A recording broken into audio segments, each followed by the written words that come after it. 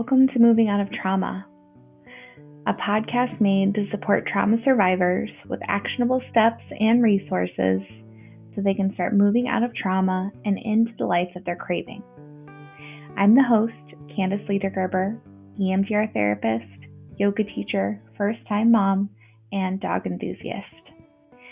I am here in Phoenix, Arizona, and I am so excited about today's episode. But before we dive into today's episode of Moving Out of Trauma, I want to give you a few reminders. The first is that if you want to start practicing more mindfulness and incorporate more grounding skills in your daily life, but you've had some trouble getting started because of past trauma, I want to offer you a free trauma-informed beginner's guide to mindfulness workbook. I created this workbook with trauma in mind. You can get this free workbook as well as monthly updates about new content by heading over to soulmission-emdrtherapy.com/podcast. You can sign up for our newsletter there, and you will get this free workbook directly to your inbox that you can download as many times as you like and get updates when I update it as well. Again, that link is soulmission-emdrtherapy.com/podcast. And the second reminder I want to give is at the end of this recording and the end of every episode for that matter, we will be giving you two resources that we often use in EMDR therapy, which are the container exercise as well as the state change place.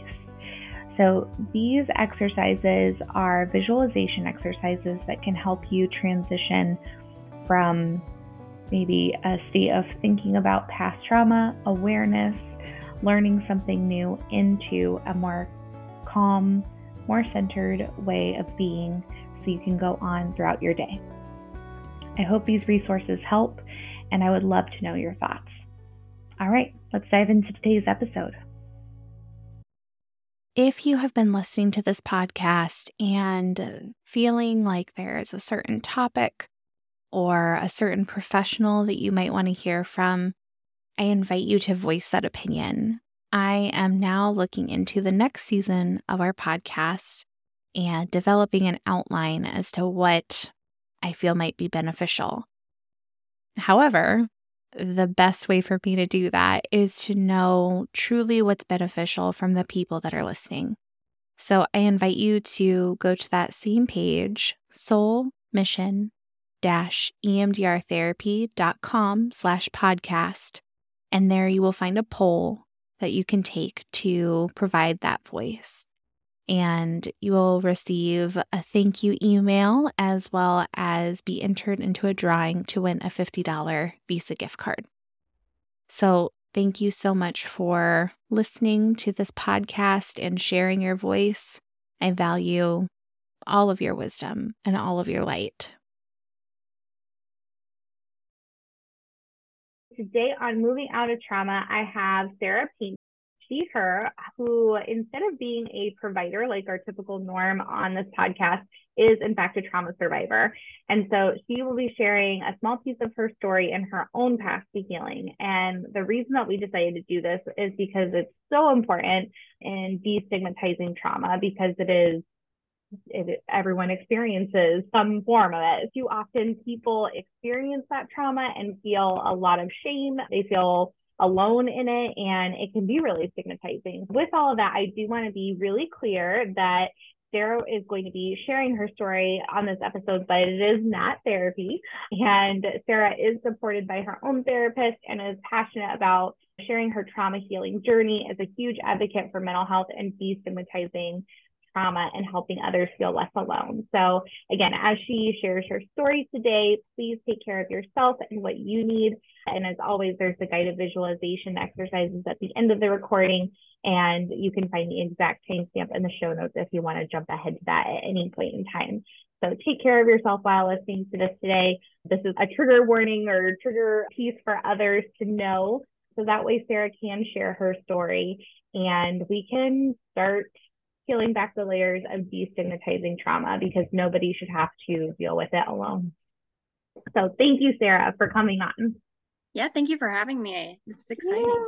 Yeah. Yay, you're so welcome.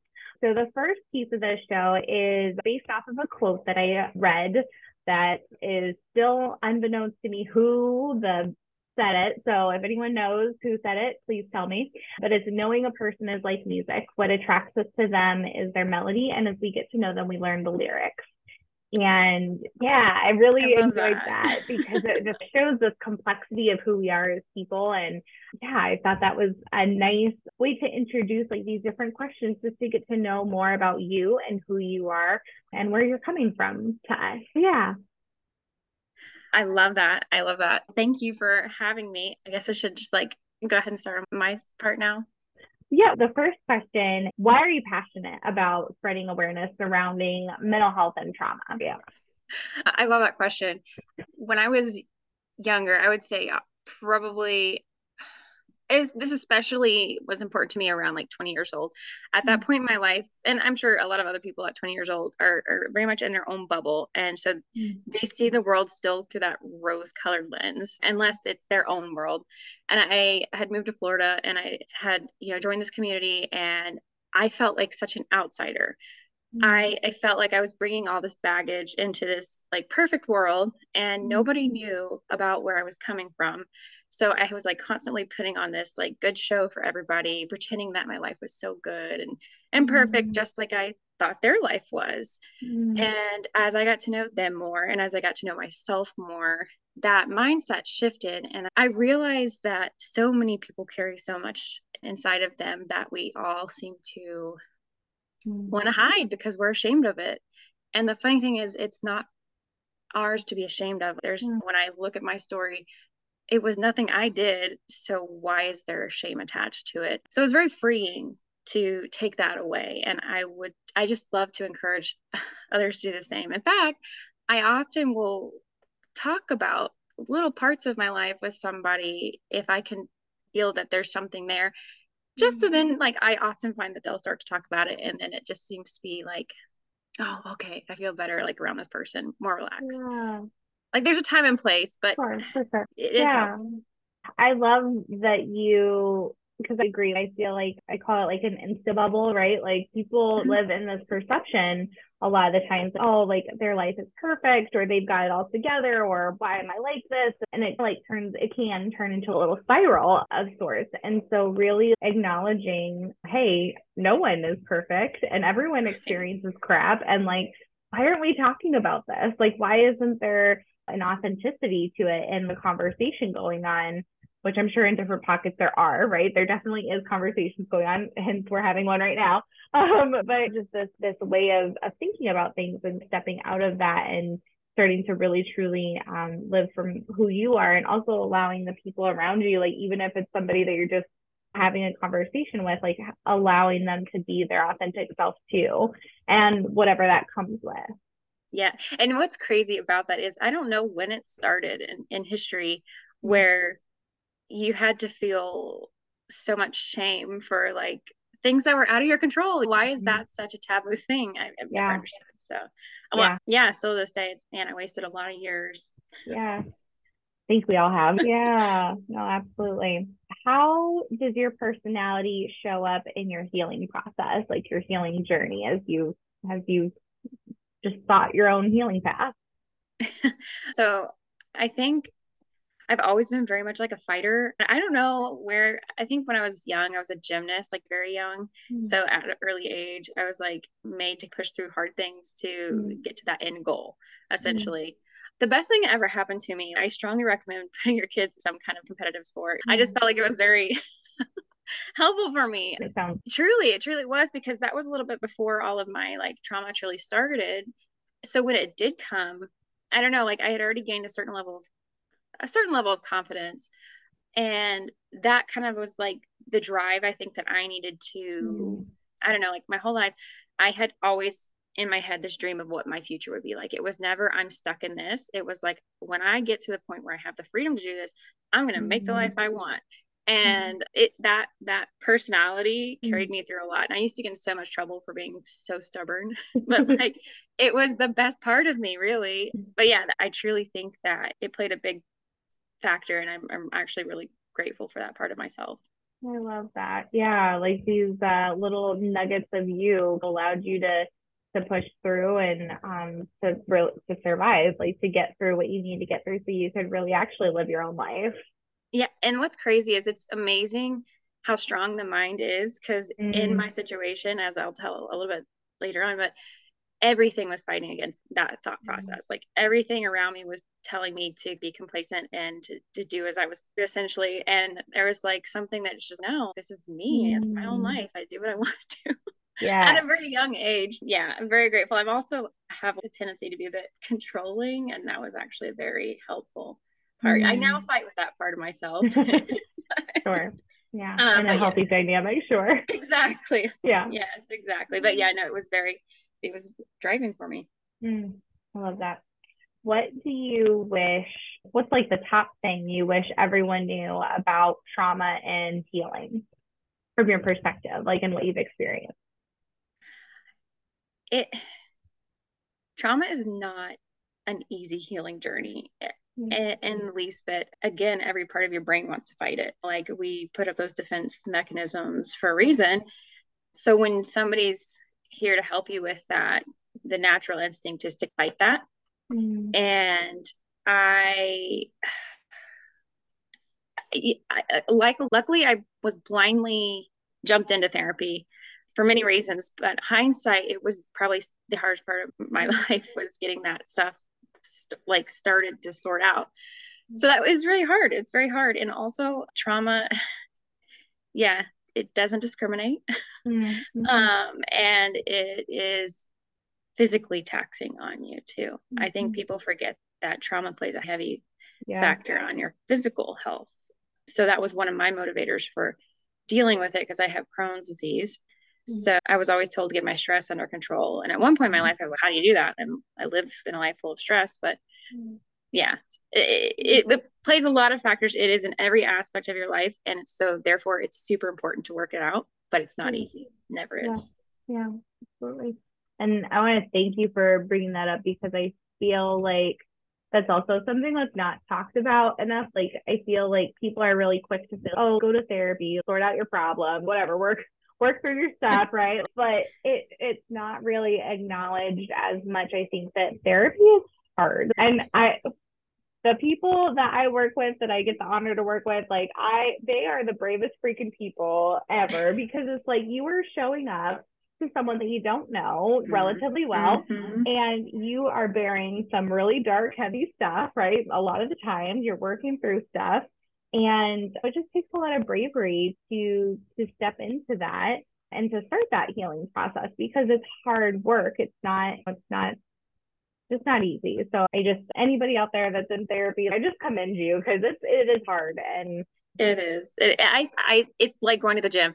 A yeah. 100% like going to the gym. Like when people first start that journey of its own, like you Mm-hmm. don't want to go Yep. and you're like sore afterwards. You're like, Yep. why am I doing this? And I'm Yep. actually not good at going to the gym, but like something pushed me through therapy. But yeah, Yeah. but once eventually I did learn to love it. I will say that. Yeah. So Yeah. I think obviously I'm a little biased, but I, I do think like some of the coolest parts in of therapy is like when you get to experience like those aha moments and those, mm, oh, hey, this wasn't like my fault, or I didn't do this. This was something else. This was outside of me, or just to start feeling taking that blame off of yourself. I think that's some of the biggest shifts I've seen in people and so cool. Like when you experience those little nuggets of just hmm that gold that it's like, oh, okay. And then you figure out like, oh, this is why I'm doing this. So, all right, it's hard, but it's worth it. and it's empowering. Let me say Yeah. that therapy is empowering. So once I started to understand not only why I was the way I was, but also why other people were the way they were Yeah, around me, it absolutely. was like, I don't know. It's just, I don't know any other word, but empowering. It's like, Yeah. yes, I understand. I get it. And then I detect it later on, and it just makes it so much easier to deal with those situations once you get a really good grasp on the why, not just Yeah, the what. absolutely. I agree. Thank you for sharing those pieces. I appreciate you speaking on that. And yeah, I just want to open the floor up and where you want to start in your story and how you would like to share it with us today. And I'll interject as I can or will, or I don't know. And Please do. Yeah, we'll just chat about your story. Yeah. Yeah, thank you. Again, yeah. So my story is an interesting one. There's so many, it's like an onion. There's so many layers to it. So the easiest way is I started down my journey of healing when I was probably 21, 20. I remember I had to move away from home, which was essentially like running away from home. I grew up with a very controlling, and I don't know if I can throw out terms, but like very narcissistic, controlling stepmom. And there's just not a lot of room to be yourself around her. So at the time, I really didn't know. I thought, it's just, this is life. Some people just have really difficult parents. I actually didn't realize what I was dealing with up to that point, especially since my parents fostered kids, which brings a whole nother layer into the mix. And I actually ended up being the foster mom for a lot of those kids because she was really doing it for the money at that point. And we ended up watching them. So I was like, I need a break. Like everything about my life was just overwhelming and stressful. So I had like $500 packed up and moved to Florida, and a family friend. So my best friend's parents actually let me stay with them when I moved down to Florida, and got on my feet, and I was trying to figure out what I was going to do with life, because up to that point, everything I had done was I was told what to do, like where to go to school, where I couldn't go to school. I was actually forced to drop out of high school. I did get my GED. Just, I felt I had no independence. And again, I was a very independent person. Like my mind was always like, it's my life and I'm going to make it what I want to be. So my big dreams pushed me to a separate place. And it was the best thing that ever happened to me at that point. But I noticed like I was struggling with anxiety, and I was struggling with these panic attacks. And I also had come down on here on a lot of, see, here's another layer. I'm trying to keep this organized for you guys, but my stepmom had put me on a lot of medication. She has like a Munchausen syndrome going on. So it's with mental health. Everybody that went through the house, so all the foster kids, all of us was diagnosed with something and put on heavy amounts of medication. Every single kid. And so I came down to Florida with Seroquel, high amounts of it too. And I knew I wasn't myself, but I also knew enough to know that these drugs, you can't just stop cold turkey. Absolutely. So when I came down here, and everybody was told by her I was severely bipolar, which hindsight, I was dealing with a lot of PTSD. So that was being mistaken for that. But I knew myself. And so I went to a psychiatrist, and I just laid it all out for this poor woman, because again, psychiatrists, they're not therapists as much as they deal with medicines. But I was like, perfect. I've got somebody to listen to me. I'm going to tell her everything. Yeah. And maybe she'll help me get off of this. And she was very nice. She's like, I'm going to help you taper down. Because she said it was like enough for a grown man with schizophrenia, is how she worded it when she saw the list of drugs. And I was like, yeah, she had me on a lot. So she helped me taper off. But then she was like, in the meantime, I want you to go to therapy. She's, I can't help you the way that the therapist could. And she gave me this woman's card. And I had at that point like a bad view of therapists, because my stepmom had actually forced me to go to a therapist she knew, who she had dated, and who was the one that facilitated the beginning of all these medications. Yeah. I was like, I'm not going to go. But I put the card in a drawer in my bathroom. I'll never forget. And a couple months went by, and the panic attacks were getting worse, because the medication was not what I needed, but it was numbing me. So it was helping. I don't feel anything at that point. As I was coming off of it, a lot of things I think were coming up. And so I was like, it's either I had to go on some sort of medicine, which at that point, for obvious reasons, I was just against, or I work it out. So I found a therapist, and it was the woman that card, or that gave me the therapist, psychiatrist who gave me the card for the therapist. Sorry. I called her, and that's been my therapist for 8 years. Oh, wow. And she was the best, because she opened my eyes to a lot. So I remember like the very first time I walked into her office, and I knew at that point she knew no one I knew. And she said, hey, how are you? Like, just started it like, how are you doing? And I just burst out crying, I don't know what it was about the situation, but I just knew at that point, this was somebody who was actually here for me. And she gave this like very warm vibe. And yes, it was the best thing. So I started unloading things to her. And basically I was like, I just need you to tell me that I'm not crazy. So if my stepmom tries to Baker act me, she can't do it because she did that to my sister. And that was my whole goal, I think, part like of starting therapy was to prove I wasn't, what I was being told, and to not let my mental health be in control of me. So she started talking about things. And I remember the first time she said something about abuse. She was like, the abuse you've gone through. And I remember that I was like, well, I haven't really been through abuse. Yeah, I wasn't even aware I had been through abuse because the foster kids in our house had been through physical abuse and sexual abuse and things like that. So I was like, she never like put hands on me. And then my therapist started talking about emotional abuse. And I was like, I've never heard of this before, which like, why I'd never, that's one I wish that a lot of people knew more about. Emotional abuse is like prevalent in this country and everywhere. Yep. So she explained it to me, and then we just started to change my view, I think, of things a little bit so that I could better understand. And as she did, it was like a floodgate opening of all these memories. And it was like, oh my gosh, like this is. And so I remember like my stepmom came into my life and I was 8 years old. She married my dad. They met and 6 months later got married. So like red flag number one. And we moved in and she was fine when we first moved in. Like really, I don't know, the first 2 years were whatever, I guess the bliss, the honeymoon phase.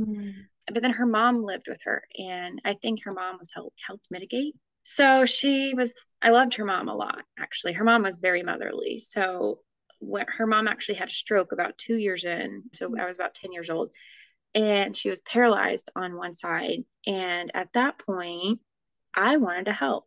I was very independent minded. I was like, I want to help. And so I, at 10 years old, was moved into the mother-in-law suite to take care of her.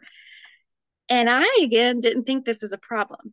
I was like, sure, I'm happy to help. But like hindsight, should a 10-year-old be taking care of a woman who's had paralyzed on one side of her body? It wasn't good for her. It wasn't good for me. That was the beginning, I think, of some trauma I dealt with. She actually did pass away, and I was the one to find her. And I remember that's where everything changed for my stepmom. She started to isolate herself, and we started having to do everything that her mom had used to do. So she used to do a lot of cleaning, and then she hired somebody for a while, but then she was like, you know what, you guys can start to do it. So then we started doing a lot more of the chores. And I think like about a month after her mom had passed away, we got our first set of foster kids. And that was really the beginning of the end of my childhood. So we started taking care of these kids, and she would just go in her room and not come out for days. And I think she would really only come out just to make sure that we were alive. And we were taking care. Like 12 years old? Yeah, I think it was 12. Yeah. I just turned 12. And she had us like taking care of a 3-month-old baby who he would have tremors, so he had his own health problems, and then his 4-year-old sister. So there's two kids that came in at first, and my sister and I have a biological sister. We started doing like everything, and then we added 2 more kids, so there was 4 kids for us to take care of. And one of the children that was in the second set was really bad off. They both had come from some serious abuse of their own. And again, at 12, to be taking care of kids who had gone through this abuse, the dynamic was really not healthy in a lot of ways. And we were told basically, you live here, you've got to do your part around here. Like you have to earn your place in the house. And my dad worked night shift. So he would sleep a lot in the day, and he wasn't really around. So I used to live with my grandparents, which then after that point, we weren't really allowed to see them. So I lost my grandparents, who were my caretakers, my dad, and I was just stuck being a mom at 12. So once my stepmom realized what my sister and I could do, we started getting more things added, and we had less time to be kids. And I got to the point where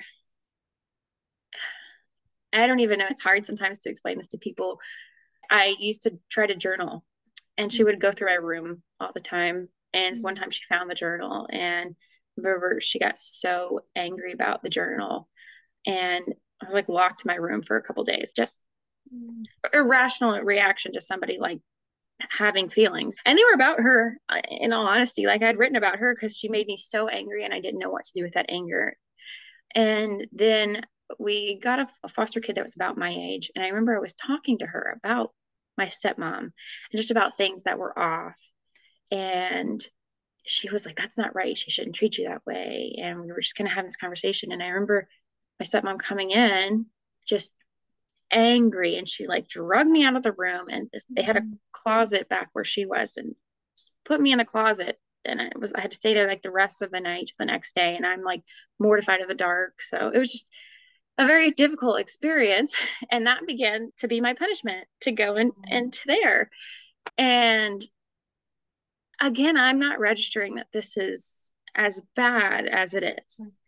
My dad actually would sleep in this closet because it was dark. So during the day, he could sleep in there because there was no light. But then I was like, if he sleeps in there, it's okay. But I wasn't allowed to leave the closet. He could leave the closet. And he actually, I talked about him about that later in life. I was like, she did this. She like locked me in a closet. And he was like, there was no lock on that door. And I was like, that makes it worse. Like, I was so scared to leave. But then there wasn't even a lock on the door. So things got really bad at the house. And at one point I started high school at this very rigorous high school. And it was a college preparatory school. I'm actually surprised I was even allowed to go to that. But I did start in my freshman year, I started having a lot of stomach pain, and I didn't know what was going on. And my doctors, it's stress, which I believed. I was really stressed. And it was getting worse and worse. And I remember one night I started throwing up. It was a weekend, a Saturday night, and I was throwing up so much. And I remember they were out in the family room where there was a TV watching a movie. And my sister was out there, and I started throwing up. So she went and got my stepmom, and she thought she just has a stomach bug. She's fine. And I'm like, no, I'm like dying. I was pretty positive I was dying. My stomach hurt more than I could ever explain to anybody. And yeah, she just like, just stay in there and stop being dramatic. That was our common theme in the house. Don't be dramatic. And I remember the whole night I laid by the toilet. My sister actually laid out a towel for me to lay on, and she would check on me. But yeah, she tried to give me some water. I couldn't even keep it down. And eventually I did stop. And I went to school on Monday, and I was telling my friends about it, and they're like, she should take me to the doctor. And I was like, I guess it was just a stomach bug. And my one friend, she recognized the situation enough to say, if you need to, my mom will take you. And I was like, no. And I was afraid of getting in trouble. I was like, don't tell anybody, because I'll get in trouble if I tell you this. And so the following week, throwing up is completely in your control. And you know what? That's the funny thing. Don't be dramatic, and just don't bother me, essentially, is what she was saying. I can't be bothered with you. And I was never sick either, which is also like another indicator. Like, if your kid's never sick, and then all of a sudden, like for 24 hours.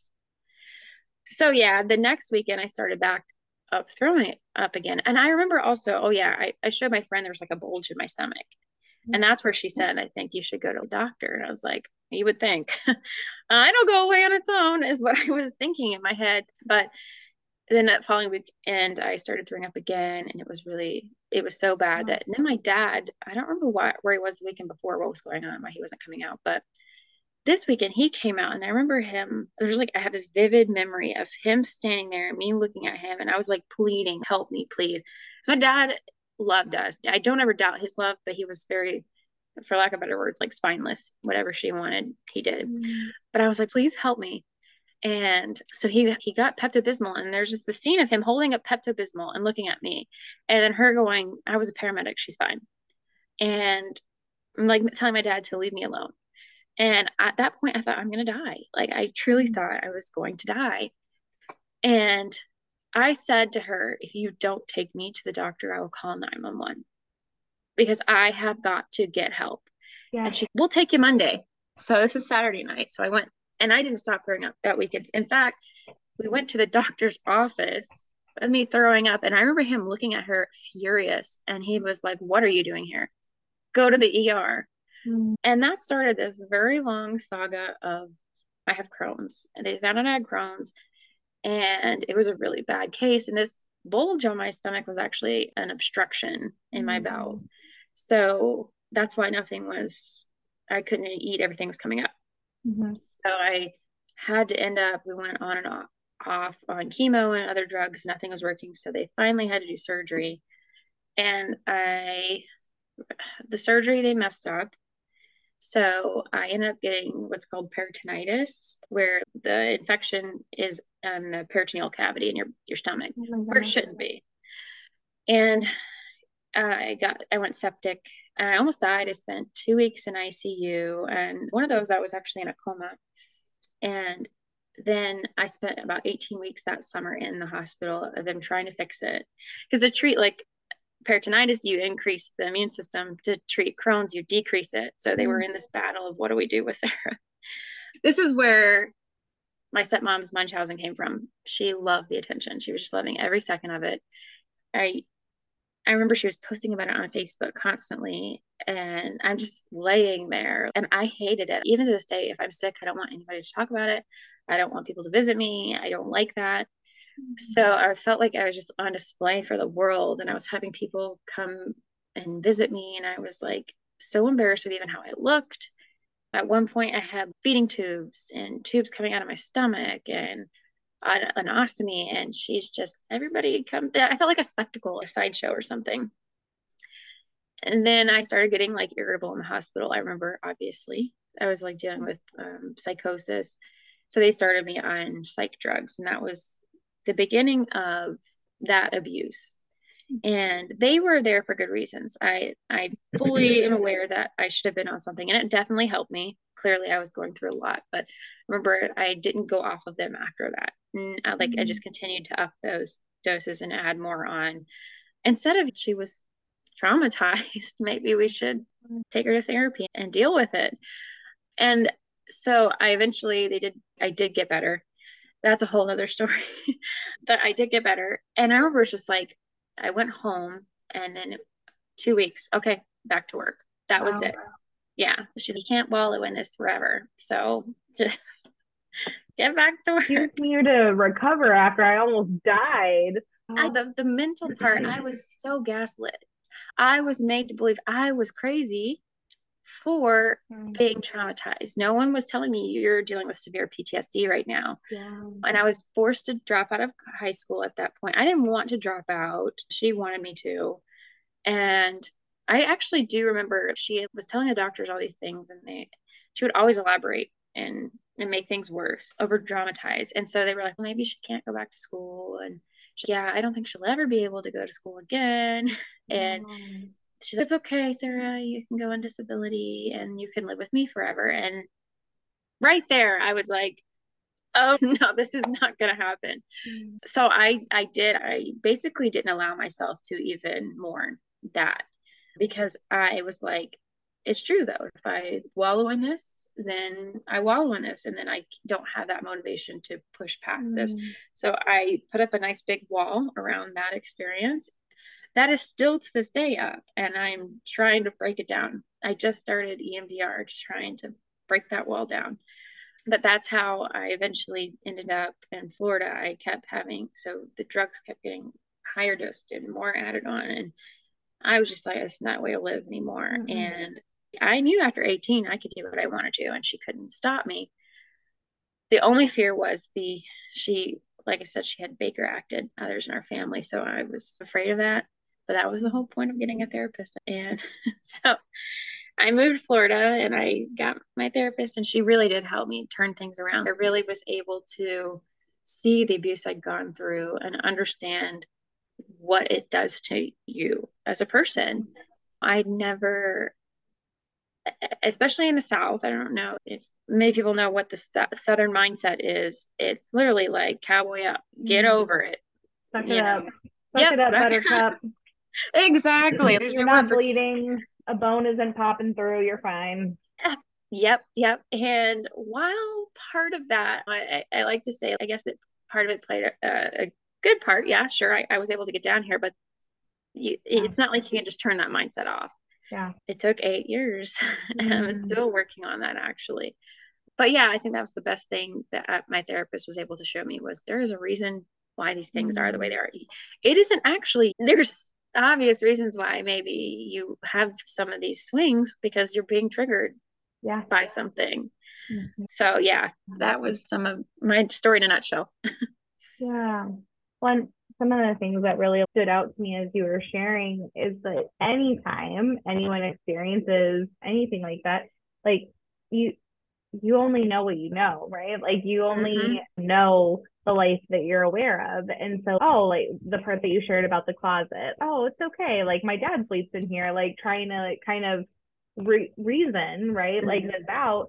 But that's because that's what you knew. That's what was that. This is now normal. And kids, God, kids are so freaking resilient, and they do though. They take in whatever they're given, and so just I one of the main things that I heard so much in your story was that you were so resilient through all of that, and you you made it through to the other side to be able to get yourself back to you, right? Like you shared like this medication piece that just clouded you, and I just that yeah, we don't know what we don't know, essentially, and wrap it up in a bow. Like we don't know what we don't know. So if you experience a household like that, you tend to think that it is normal because you don't know anything else. And then that's another thing, like in my younger years, so part of me assumed like that this was a type of normal. I knew that it wasn't the same as like my other friends, but I was also like, but we all have our own issues. Maybe it's just a little bit more annoying in my house. But you like you said, you rationalize it. And I think that's also your mind trying to cope with it. Sure. Because if I registered how bad it was, who knows? And then I think so. I'll just talk about some of the things in therapy that have helped is that inner family work, like that the younger child me. So I remember the first time my therapist was like, okay, if 10-year-old you were sitting over there, I was like, what in the world is she talking about? I get that look a lot when I bring that one up. I know. I was like, she's not over there. I'm right here. What are you talking about? Yes, but you know what? As I've gotten to understand the concept, it makes so much sense. Like you have to heal those stages of your life. Yeah. And I think that's been really helpful for me because you don't like you break down your whole life into certain, especially like people who have been through what I've been through, a lot of disassociating are clear parts of my life that I thought if I just healed the me now, I'll be fine.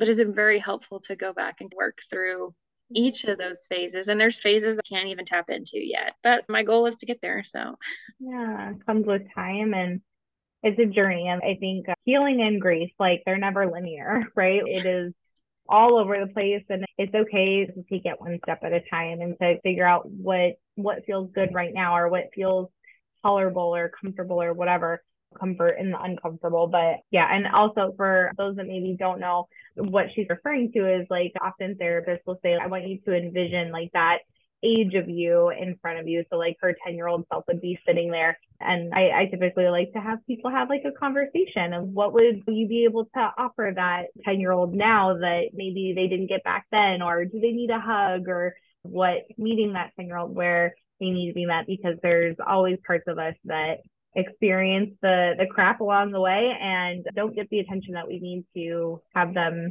get, and just allowing that part of you to heal. So thank you for bringing that up, because I think that's really valuable healing work.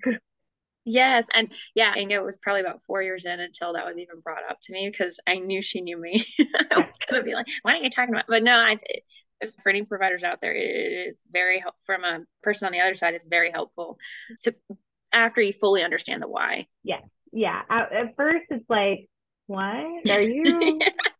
Yes. And you know what? I think the thing that she said to me that actually made it click was we were talking about one of those things in the past. And I made one of my dismissive comments. Yeah. She was like, okay, but if you now at your age could walk in to her at that age and save her, would you go in and dismiss what you, like you just did with me? Or would you stand up for her like she deserved? And that was like, yeah. And I've actually done that to myself. Like I put myself in a situation in my mind and I went in there and I stuck it to. Absolutely. That's good. And that empowerment that you were talking about, that is so important. I heard a lot of another theme in your story, and in I think every trauma story, is that we don't have control, right? We have a lack of control, and sometimes the people that are doing that are very evidently doing that on purpose or whatever. And so in that instances of when you don't have that control, taking back your power and finding those ways that you can be empowered into yourself are so important and so healing, because it starts to undo the trauma. It starts to undo the mess. Right. Yeah. I think the empowerment factor, actually, if I could probably say what's the most important journey, is that because I also had for a long time, like I didn't want to, I hate the word forgive, especially when it comes to these situations. You just need to forgive and forget. Now, I don't like that. There's no forgive and forget for me, but there is a certain level of what's best for me is to be able to release that from myself. And I struggled for years with her still very much being in every asset or aspect of my mind because I couldn't release that. And that releasing actually came from my understanding of why she was the way she was. So I knew about her history and I knew that she had experienced trauma and it did not, and this is a struggle. And honestly, when I talk to my sister, she's not in her healing journey where I am. So she's just begun recently.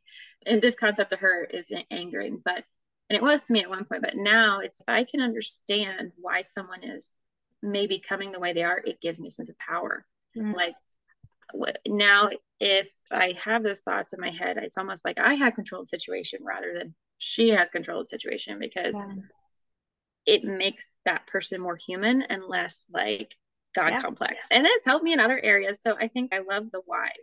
Why do certain people behave the way they do? And I loved abnormal psychology. And I was just like, when in school, I thrived in that class because I was like, oh my gosh, that makes so much sense. Yeah, absolutely. I think you just narrowed down why so many therapists become therapists.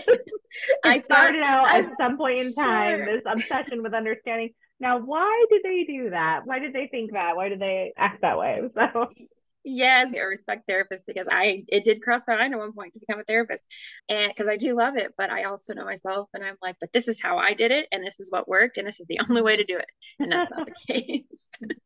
Lots of so I'm self-aware enough to say that, but for those of you who can separate, props to you guys. Thank you.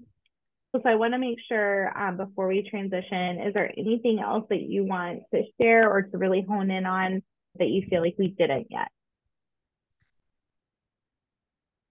I will say this, I didn't even say like really the end. I was able to actually like to go get a degree, and I was able to land like my dream job recently. I finally got to this point of financial stability. I just got married, and I think I say all that to say I'm sure a lot of therapists have had cases that didn't end that way.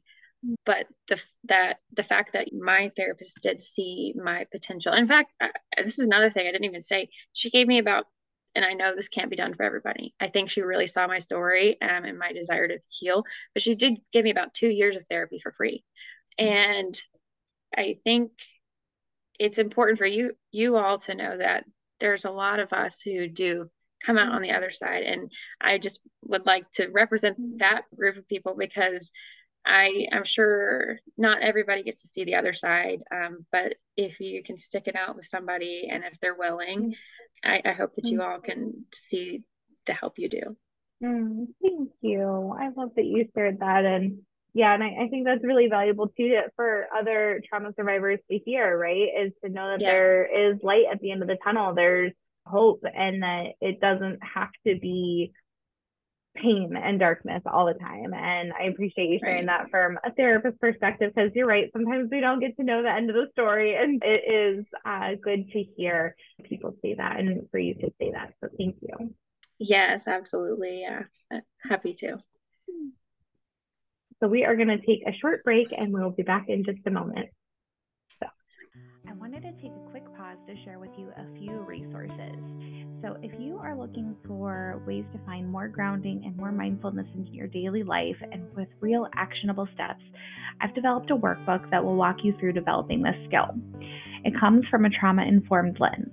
So if you've tried mindfulness before and you felt like it was more triggering than useful, you could have been actively dealing with a trauma response. So this workbook is designed for trauma survivors, and more than that, it gives you actionable steps and it's packed with information. So whether your schedule looks like a stay-at-home caregiver, whether you're someone who works a 9 to 5, or something else entirely, there's something in this workbook for you. So you can head over to soulmission-emdrtherapy.com/podcast. You can subscribe for our newsletter where you'll get reminders once a month about new content and an email with that free workbook. Again, that link is soulmission-emdrtherapy.com/podcast, and you can find that link in the show notes. If you are enjoying this episode, and I truly hope that you are, if you think that it might be useful for someone else, please consider leaving us a review on your favorite podcast platform or on podchaser.com, because that is the best way to get the word out about this podcast. And lastly, if you'd like to work with me and you live in either Arizona or Florida, I now have openings for EMDR intensive sessions. These are sessions that are longer than your standard 50-minute therapy session and can really help you reach a place of grounding and healing from past trauma quicker than the standard talk therapy session once per week. So if you'd like to find out more about this, I invite you to set up a free 15-minute consultation where we can chat about if this type of work is right for you. It is also a great accompaniment for if you are already working with a therapist and you're having a hard time breaking through some kind of block or trauma response or trauma trigger. You can go to soulmission-emdrtherapy.com/contact, which will be in the show notes. All right, let's get back to today's episode. We are back with Sarah Painter, and we are in the section of our show that's called Providers Aren't Robots. And I think this is an important part of the show because it really humanizes us as providers. When first people come to see providers, a lot of times they say you live in a little perfect bubble. And I think that it's important that we break that down too, because providers are human too. And so in this section of the show, I really just want to know an instance or a time that you want to share that you went to a provider and you felt seen and you also saw them and that you felt good. Great question. So I will say this, over my time with I will sing her praises, my current therapist.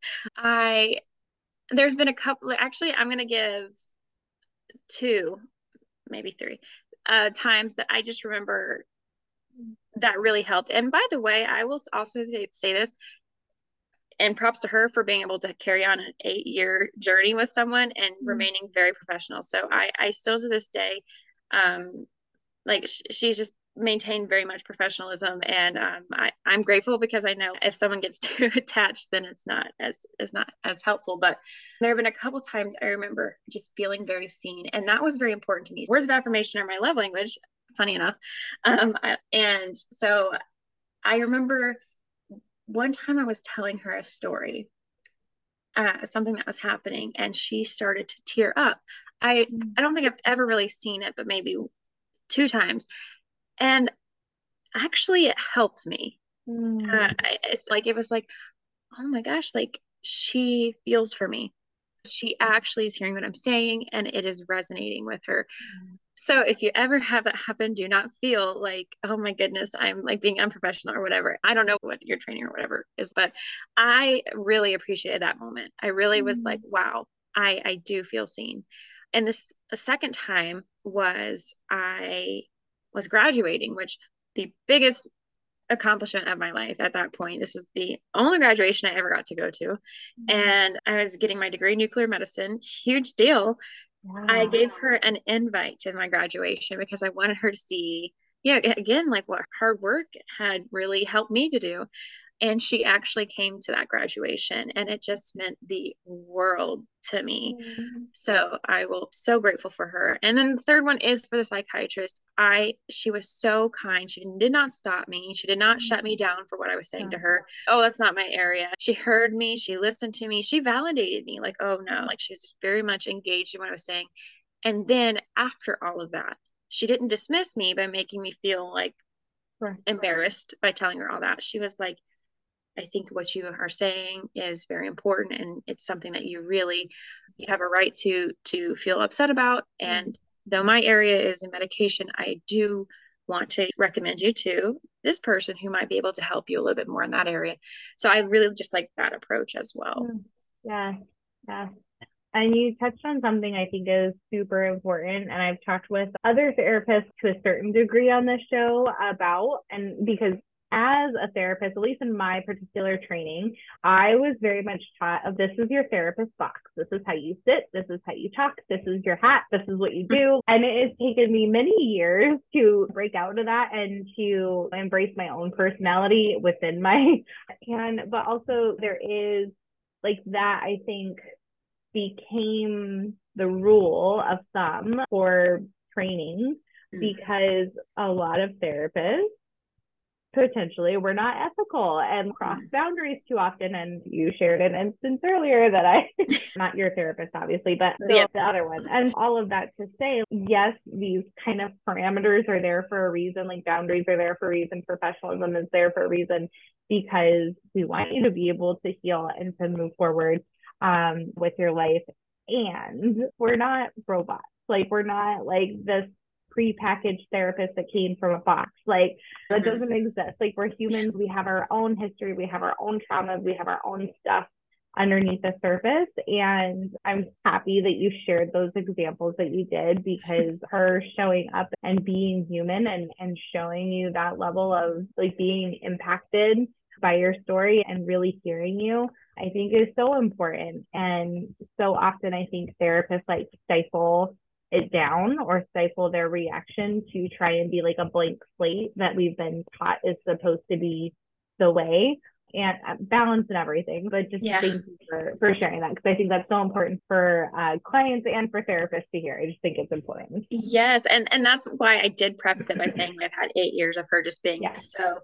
But yes, I think just every once in a while, it does. I don't think she's a robot. I see her as not a robot that way. That really does. And I know, I'm sure like you can't go to I'm sure there's also parameters around the graduation, but she also knew that my family was not going to be there. I think she really reads the room very well when it comes to those things. And that's important. Yeah, absolutely. So moving on to the trauma tip for our episode today. So this is something that I always like to share on every episode, so that way whoever is listening can walk away with something that they can put in action today in their own healing journey. This could be something that you have just felt has been really helpful in your own healing journey, just anything that you would want like any human being on planet Earth to know. Hey, if you have trauma and you're experiencing stuff, like maybe this could help. So I have, again, I'm going to give you 2 things here. Sorry. I love it. It depends on where you're at in your trauma journey, I think, because if you are living it at the very moment, my tip for you would be this. I believe, and I know people call them a lot of things, dream boards, manifestation, whatever you want to call it. I think it's so important to make a plan for yourself outside of the trauma that you're dealing with, whatever it may be. I remember in my hospital bed planning my apartment out, and I mirrored my first apartment after what I had seen in my head in that hospital bed. just to prove a point to myself. And I know people, again, people call it manifestation. I think the mind is so powerful though. Yeah. So if you're in it, plan that outside of the trauma, what you want, and you will work towards it. And it's so important to do that, because if you get caught up in it, sometimes you lose yourself. And it's so important just not to lose yourself. And it's hard. I know it's hard, but that's why I say that, to plan that life for what you want it to be, not what others are telling you it has to be. Yeah. And my second thing is, if you're on the other side of it, like you said earlier, I'm so glad you said this, it's not linear. You will regress, you will go back. And that is so normal. I think the first time it happened, I remember saying to my therapist, I worked so hard and I'm just back to square one. And I thought I was going to have to go through all that work again to get back. And she said the exact same phrase. It's not linear. This happens and it's okay. You're not going all the way back. The growth that you've done is still there. Yep.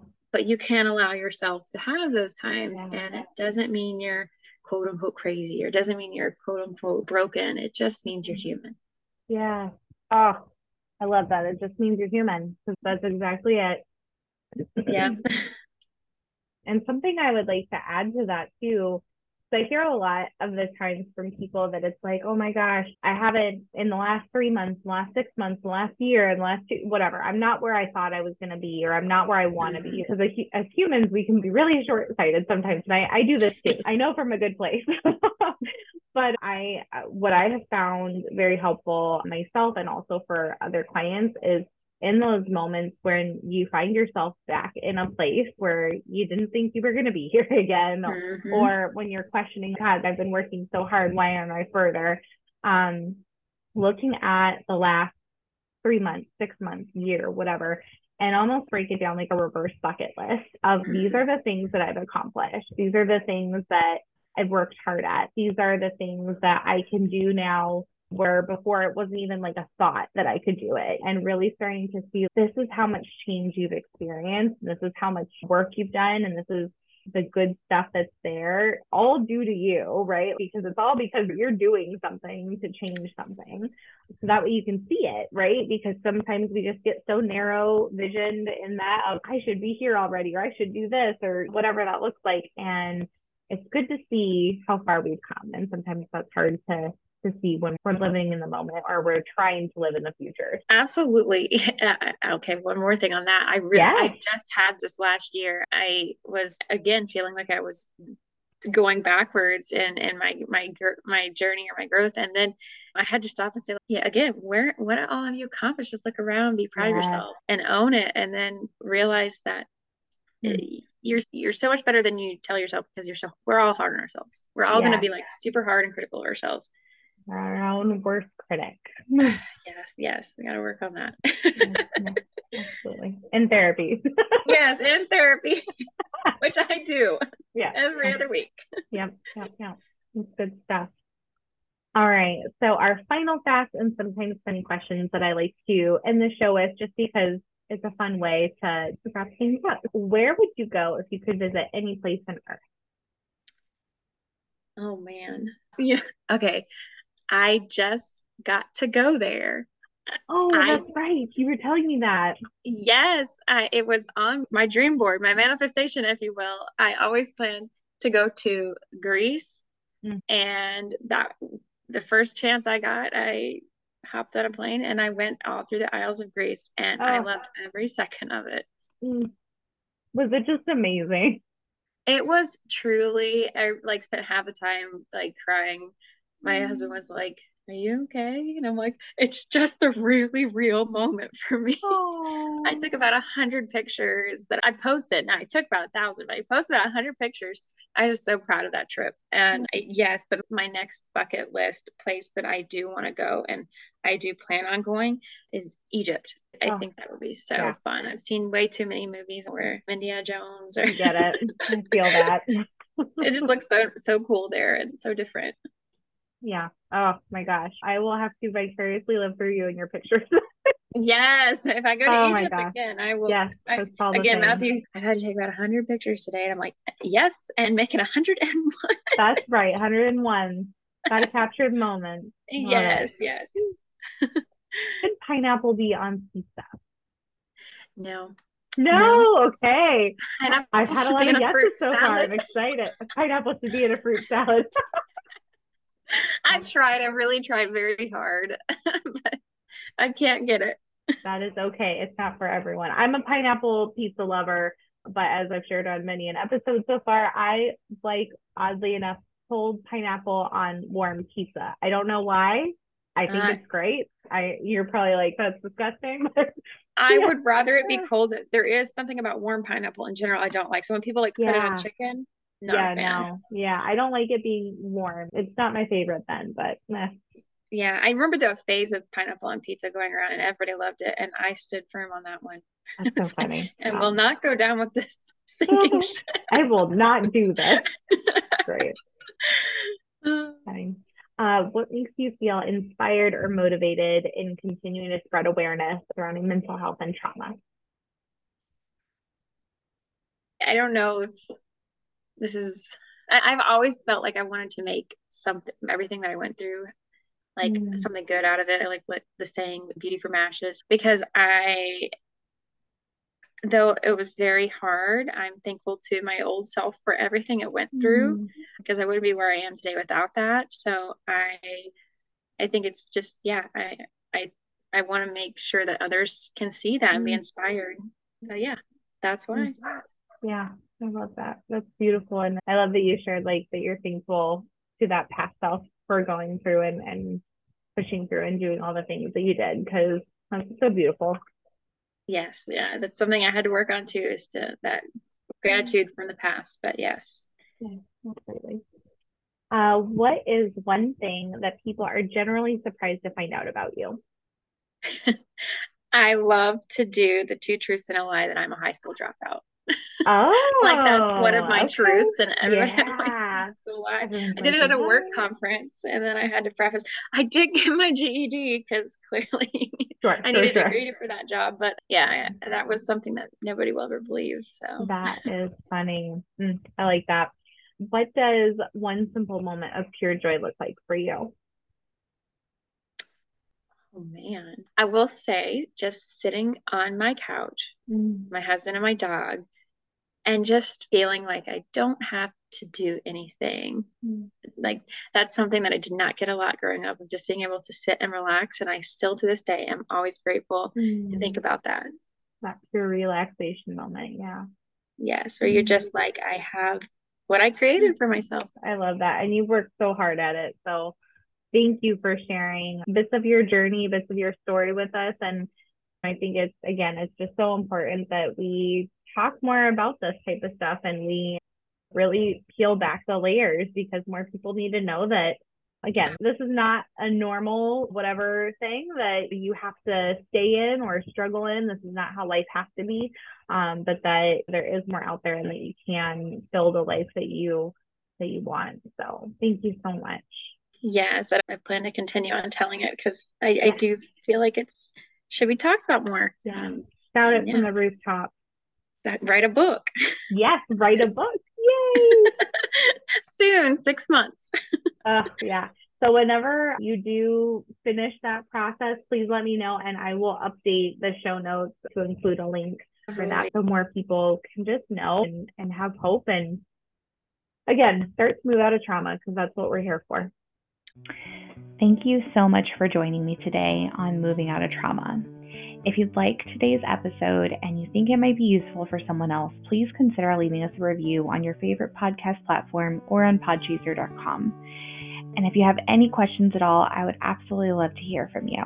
You can find me over on Instagram at soulmission_EMDR therapy or on Facebook at Soulmission EMDR therapy. If you'd like, please stay tuned for the visualization exercises coming up next to transition to the next part of your day. And remember, you did not choose trauma, and you can choose your path towards healing. This is Moving Out of Trauma. So I just want to invite you to find a comfortable position and to make sure that you're doing this exercise somewhere safe, somewhere where you feel that you can take a few moments for yourself, and definitely not while you're driving. So we're going to start with the container activity and then move into the calm state place. So it's good to have a secure place where you can store memories and issues and things that may need still some work, but also maybe you don't need to focus on them right at this point. So if you think about it almost like cleaning up the files on your desktop computer, so you can just feel a little bit less overwhelmed and focus a little bit more efficiently. The files are in a safe place, and you can access them the next time that you need to. So to start creating this container, I'd like you to imagine some kind of container or storage system that can securely hold as much as you need it to for as long as you need it to until you're ready to work on it again. So this container can be something you imagine. It could be something that's real. We just want to make sure that this container has a lid or some type of secure closure, so that way there's a way to take things out only when you want to. Now, it's important to note we don't want to put people in containers, but we can put memories and feelings and any kind of situations. So take a moment and really think about what that container might look like. Notice how the container feels. Notice how it feels that it's there for you, should you choose to use it or when you choose to use it. And now, if you need to use that container, I want you to picture allowing whatever needs to go in there to take its place in there. This can happen slowly. This can happen quickly. However it needs to happen, it's okay. Just allow the pieces, the memories, the thoughts, the feelings, the situation, whatever it is, to just slowly take its place into that container. Now, once you feel like the things that need to be in the container are in there, I want you to close that container. Some people like to imagine that there's a lock there or some kind of secured closure beyond just a lid. So if you like, you can go ahead and lock that. And then just imagine it kind of taking its place back into wherever it needs to be. So this could be a place that you think of in your home. This could be an imaginary place, wherever it is. Just some place that we know that it's there when we need it.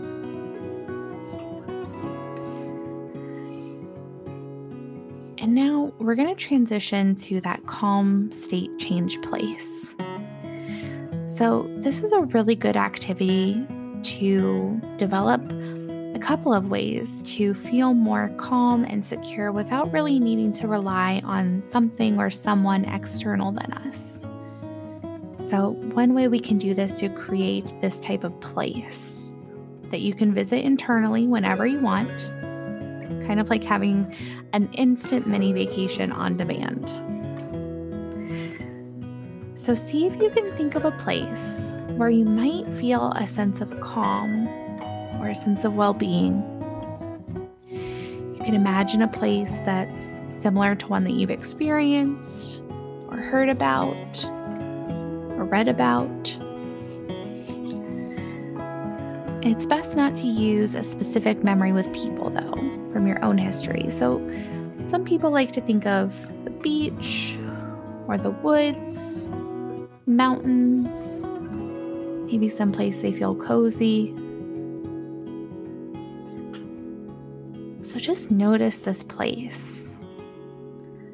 Notice what you hear. Notice what you smell. Look around. What do you see? What do you feel?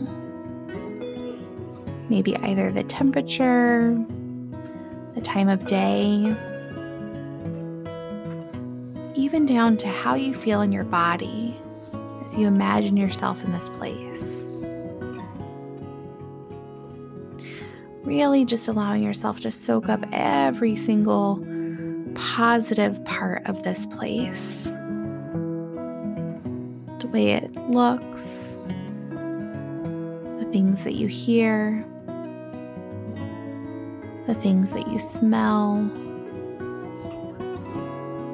the things that you might be able to touch, any textures or temperatures, and really encapsulating what you feel in your body as you're in this place, as long as it feels good and calm and a place of centeredness.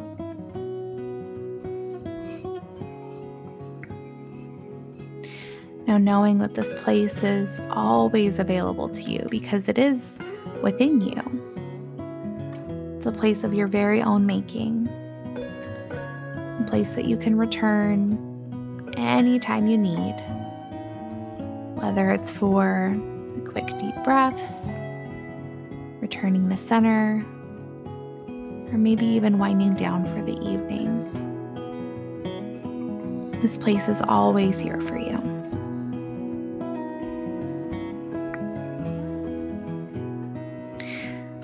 So this recording is going to finish, but if you'd like to stay in this place a while longer, you're certainly more than welcome to do so. And I hope that you'll join me next time on Moving Out of Trauma.